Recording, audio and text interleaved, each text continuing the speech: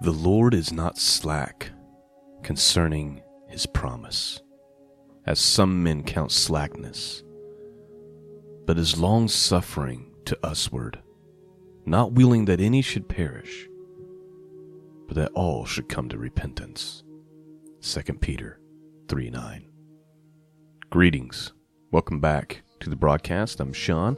Website is scriptureandprophecy.com. That's where you go to find the archives, and that's where you go to support this mission of truth. Today we are resuming our study in the Gospel according to John, and we're ready for chapter 5 this morning. Today's reading deals with the Pool of Bethsaida. So we have the story of the man who was at the Pool of Bethsaida for a very, very, very, very long time. He's a crippled man trying to get healed. And then finally he has an encounter with Christ. Unfortunately, that encounter leads to the Pharisees throwing a hissy fit because Jesus would break their rabbinical law, not the actual law. And then we have a fairly lengthy conversation, verse 19 through 46, I believe, of Jesus speaking to them. So that, or through verse 47. So that is what we are looking at this morning. I pray that these words pierce your hearts, and that this reading would cause many of you to draw near to our Father. Let's begin. King James Bible, Gospel according to John, chapter 5. After this, there was a feast of the Jews, and Jesus went up to Jerusalem. Now there is at Jerusalem by the sheep market a pool, which is called in the Hebrew tongue Bethsaida, having 5 porches. In these lay a great multitude of impotent folk, of blind, halt, withered, waiting for the moving of the water. For an angel went down at a certain season into the pool and troubled the water. Whosoever then first, after the troubling of the water, stepped in was made whole of whatsoever disease he had. Please note, first off, the very first sentence is, after this, there was a feast of the Jews, and Jesus went up to Jerusalem. Now, if you've been listening to my podcast very long, you understand what these feasts are. But if you haven't, I recommend that you go to my website, scriptureandprophecy.com, go to the Teachings tab, and under there is Biblical Feast Days. Real quick, I'll just give a real short rundown. There's 7 feasts. They all point to Messiah. As an example, Passover is the feast of Passover. Jesus came and he died and he bled and paid the price of your sins on Passover and literally became the Passover lamb. We just studied Sukkot not long ago, the Feast of Tabernacles, where the Jews, which I don't even like saying Feast of the Jews because it's really Feast of Israel. I don't think Feast of the Jews is a correct way to say it because Israel is made up of 12 tribes, not just Judah, where the Jew comes from, but that's for a whole another debate. Anyway, 3 of the 7 feasts you're required to sojourn, and even in the kingdom, according to the prophecies, the Feast of Sukkot, the Feast of Tabernacles, will still be required by the people to keep. Again, go listen to and read the material I've already published on this. Long story short, there's 3 where they were required to sojourn and actually go to Jerusalem: Passover, the Feast of Tabernacles, and the other one would be Shavuot, Feast of Weeks, or what Christians know of as Pentecost. Again, an example of another feast that was fulfilled literally. A few chapters ago, Jesus and his disciples went to Jerusalem to observe the Feast of Passover, which means we're very likely talking about the Feast of Shavuot, or Pentecost is what you would know it as, the Feast of Weeks. So they traveled to Jerusalem because Jesus obeys and fulfills the law perfectly. Okay? People think that he disobeys the law. He never breaks one single commandment. So they come to Jerusalem for the feast. What's interesting is that the scripture tells us that in Jerusalem, there was this pool known in the Hebrew tongue as Beth Asadah, having 5 porches, and around that pool laid a bunch of impotent folks, people who were blind, people who had withered limbs, issues of that nature. What's interesting is verse 4 says, "For an angel went down at a certain season into the pool and troubled the water, and whosoever then first after the troubling of the water stepped in was made whole of whatever disease he had." Notice it doesn't say people thought that an angel stirred the water, or that it was believed that an angel stirred the water. It says there was an angel that stirred the water, meaning this was for real happening, and people were for real being healed. But the strange thing is you had to be like the first person into the pool. I didn't say I understood it. I just said this is what was happening.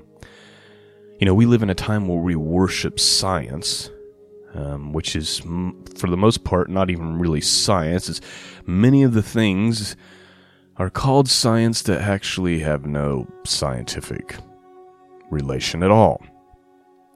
However, we live in a culture and in a world that worships science, worships technology, and because of our lack of faith, and because of I really think that this is the reason why we don't see these crazy spiritual things anymore. I think there's probably corners of the world where you do see these crazy things, and you hear about people who go on missions and they experience things in the spiritual realm that they never would have expected to experience. They see healings and miracles, but you don't see them amongst modern society, and I think it's due to a lack of faith and those kinds of things. This probably wasn't a strange occurrence to the people of that day. It was just commonly known. There's a pool, and every once in a while, an angel comes down and stirs the water, and if you get in there, you get healed. Okay, let's continue on. Verse 5. "And a certain man was there, which had an infirmity 38 years. Please note, it doesn't say that he was born with it. It doesn't say he was born with the infirmity. It says that he had an infirmity for 38 years. Check this out. Verse 6. "When Jesus saw him lie, and knew that he had been now a long time in that case, he saith unto him, Wilt thou be made whole? And the impotent man answered him, Sir, I have no man, when the water is troubled, to put me into the pool. But while I am coming, another person steppeth down before me. And Jesus saith unto him, Rise, take up thy bed, and walk. And immediately the man was made whole, and took up his bed, and walked. And on the same day was the Sabbath." Take a minute, friends.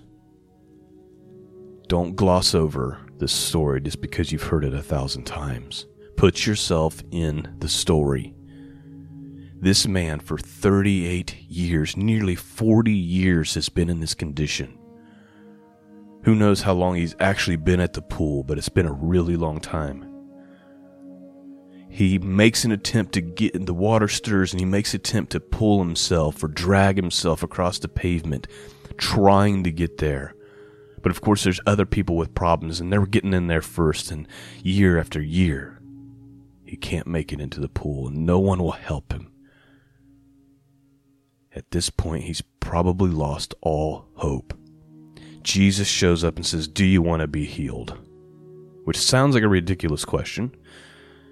And the man says, There's no one to help me. Every time I try to get in the water, someone steps over me. And Jesus just says, take up your mat and walk. And imagine after 40 years of this, you've given up. There's no hope. And now you can walk. Now everything has been healed. It says, and immediately the man was made whole when he took up his bed and he walked. And on that same day was the Sabbath. Now listen. They're there for the feast, probably Shavuot or Tabernacles, but probably Shavuot. It doesn't matter. This may not be the Sabbath day, say Saturday, right? Friday evening to Saturday night. What this probably is it's a high Sabbath, a highly regarded Sabbath because it's on a feast day. It could be in the middle of the week, but you're not to do any work, right? According to the law. And it goes out of the way to make sure you understand that it was the Sabbath. The Jews, therefore, verse 10, said unto him that was cured, it is the Sabbath day. It is not lawful for thee to carry thy bed. He answered them, he that made me whole. The same said unto me, take up thy bed and walk. Then asked they, what man is that which said unto thee, take up thy bed and walk? And he that was healed was not who it was, for Jesus had conveyed himself away, a multitude being in that place. Afterward, verse 14, Jesus findeth him, the man that had been healed, in the temple, and said unto him, behold, thou art made whole. Sin no more, lest a worse thing come unto thee. There's a part of the story that we typically leave out, don't we? If you read Charles Spurgeon's commentary, he suggests, well, the man was probably hurt or became that way due to some form of sin. Jesus heals him, and then he warns him, stop the sin, lest something even worse happens to you. Friends, sin comes with consequence. What you do matters. Your actions matter. You've all heard me say my favorite saying 1,000 times, actions matter because they demonstrate what you truly believe. Jesus doesn't just say, you're healed, go on, my child. He says, don't continue in your sin. And don't think for a second that God's not saying that to you today. What you do matters. Your actions matter, and they have consequences for the future, and for this moment, and for the kingdom. Behold, thou art made whole. Sin no more, lest a worse thing come unto thee. And the man departed and told the Jews that it was Jesus which had made him whole. And therefore did the Jews persecute Jesus and sought to slay him because he had done things on the Sabbath day. Notice that they don't care that this man that they've probably seen laying around for the last 38 years is now walking. This is how pathetic these people are. They're not actually interested in the things of God. They care about their power and their position.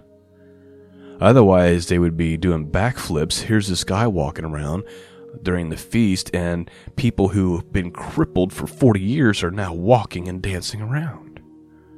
But they're not interested in that. They want Jesus dead because he threatens their power and their position. So therefore did the Jews persecute Jesus and sought to slay him because he had done these things on the Sabbath day. Verse 17. But Jesus answered them, my Father worketh hitherto, and I work. Therefore the Jews sought the more to kill him, because he not only had broken the Sabbath, by the way, not literally broken the Sabbath, not according to Torah, but according to their rabbinical man-made laws, but said also that God was his Father, making himself equal with God. Then answered Jesus and said unto them, verily, verily, I say unto you, the Son can do nothing of himself, but what he seeth the Father do. For what things soever he doeth also, these also doeth the Son likewise. For the Father loveth the Son, and showeth him all things that himself doeth. and he will show him greater works than these, that you may marvel. For as the Father raises up the dead, and quickeneth them, even so the Son quickeneth whom he will. For the Father judgeth no man, but hath committed all judgment unto the Son, that all men should honor the Son, even as they honor the Father. He that honoreth not the Son honoreth not the Father which hath sent him. In other words, Jesus is saying, if you don't acknowledge the Son, you don't acknowledge the Father. Like you can't have one without the other, right? Furthermore, the Father has committed all judgment to the Son. What do the people cry in the book of Revelation chapter 6 when all the chaos starts? Hide us from the wrath of the Lamb. Continuing on. Verily, verily, I say unto you, he that heareth my word, and believeth on him that sent me hath everlasting life, and shall not come into condemnation, but is passed from death to life. Jesus is saying when you believe on him, you move from the place where you were dead, with no hope, no future, and you move into life. Verse 26, for as the Father hath life in himself, so hath he given to the Son to have life in himself, and hath given him authority to execute judgment also, because he is the Son of Man. So now the Pharisees are really getting riled up. Not only did he break their Sabbath man-made laws, he's now made himself equal with God, saying that he is the Son of God, and that not only that he has all authority to raise people from the dead, to judge, all of these things. Verse 28, marvel not at this, for the hour is coming in which all that are in the grave shall hear his voice, and shall come forth, they that have done good unto the resurrection of life, and they that have done evil unto the resurrection of damnation. See, everybody's going to be raised from the dead. Non-believers, believers alike. Some are going to be raised into eternal life for their faith and trust in Christ. And they've done the will of the Father as a result of their faith. And then those who have rejected salvation, rejected God, and lived wickedly, they're going to be resurrected from the grave also, only they're being resurrected to damnation. Verse 30. I can of my own self do nothing. As I hear, I judge, and my judgment is just, because I seek not my own will, but the will of the Father which has sent me. If I bear witness of myself, my witness is not true. There is another that bear witness of me, and I know that the witness which he witnessed of me is true. He's talking about John the Baptist, verse 33. You sent unto John, and he bare witness unto the truth. But I received not testimony from man, but these things I say that ye might be saved. He was a burning and shining light, and ye were willing for a season to rejoice in his light. But I have a greater witness than that of John, for the works which the Father hath given me to finish, the same works that I do bear witness of me, that the Father has sent me. In other words, Jesus is saying these miracles that I'm doing are the witness. But their eyes are blind, aren't they? Verse 37, and the Father himself, which has sent me, hath borne witness of me. You have neither heard his voice at any time, nor seen his shape. They're saying, you religious leaders, you've never heard the voice of God. You don't know God. And you have not his word abiding in you. For whom he hath sent, him ye believe not. You see, Jesus is saying, if you don't see who I am, if you can't acknowledge me, then the word of God doesn't really abide in you. And in fact, you don't even know God. And my friends, that is true today. Anyone who doesn't know Jesus has no clue about the Father. No one. If you reject Christ, you reject the Father. Plain and simple. So be careful who you're learning from.